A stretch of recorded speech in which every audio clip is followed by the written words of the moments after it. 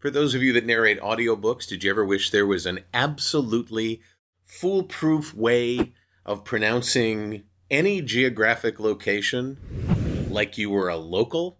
Well, I'll show you how in this episode of the VO Heroes podcast.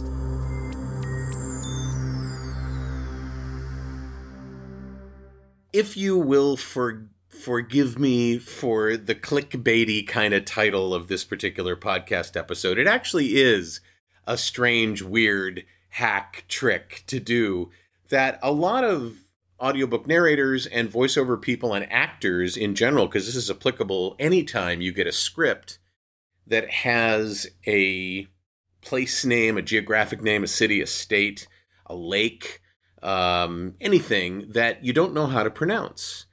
And I've had a lot of voice talent, audiobook narrators in particular, say, oh, yeah, right. It's almost like you have to be reminded of this once you've heard of it. So, everywhere around the world, city names can be deceiving or can be confusing. As an example, I grew up in Ohio. And in Ohio, there's a city whose name is spelled Lima. There's also a city in Peru spelled Lima, and they're pronounced differently. In Ohio, it's Lima, and in Peru, it's Lima. And you have to know the difference if you're going to be authentic in your work.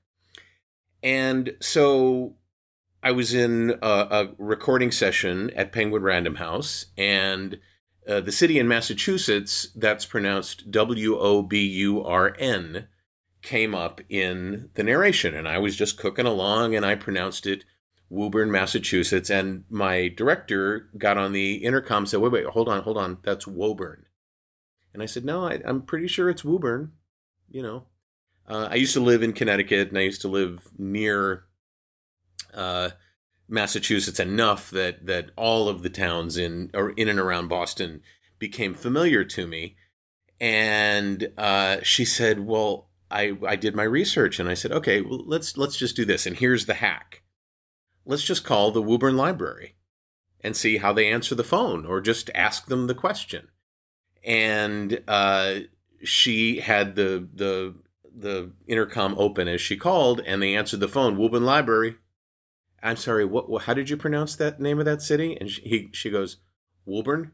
And she goes, okay, thank you. That's all we called for. Okay.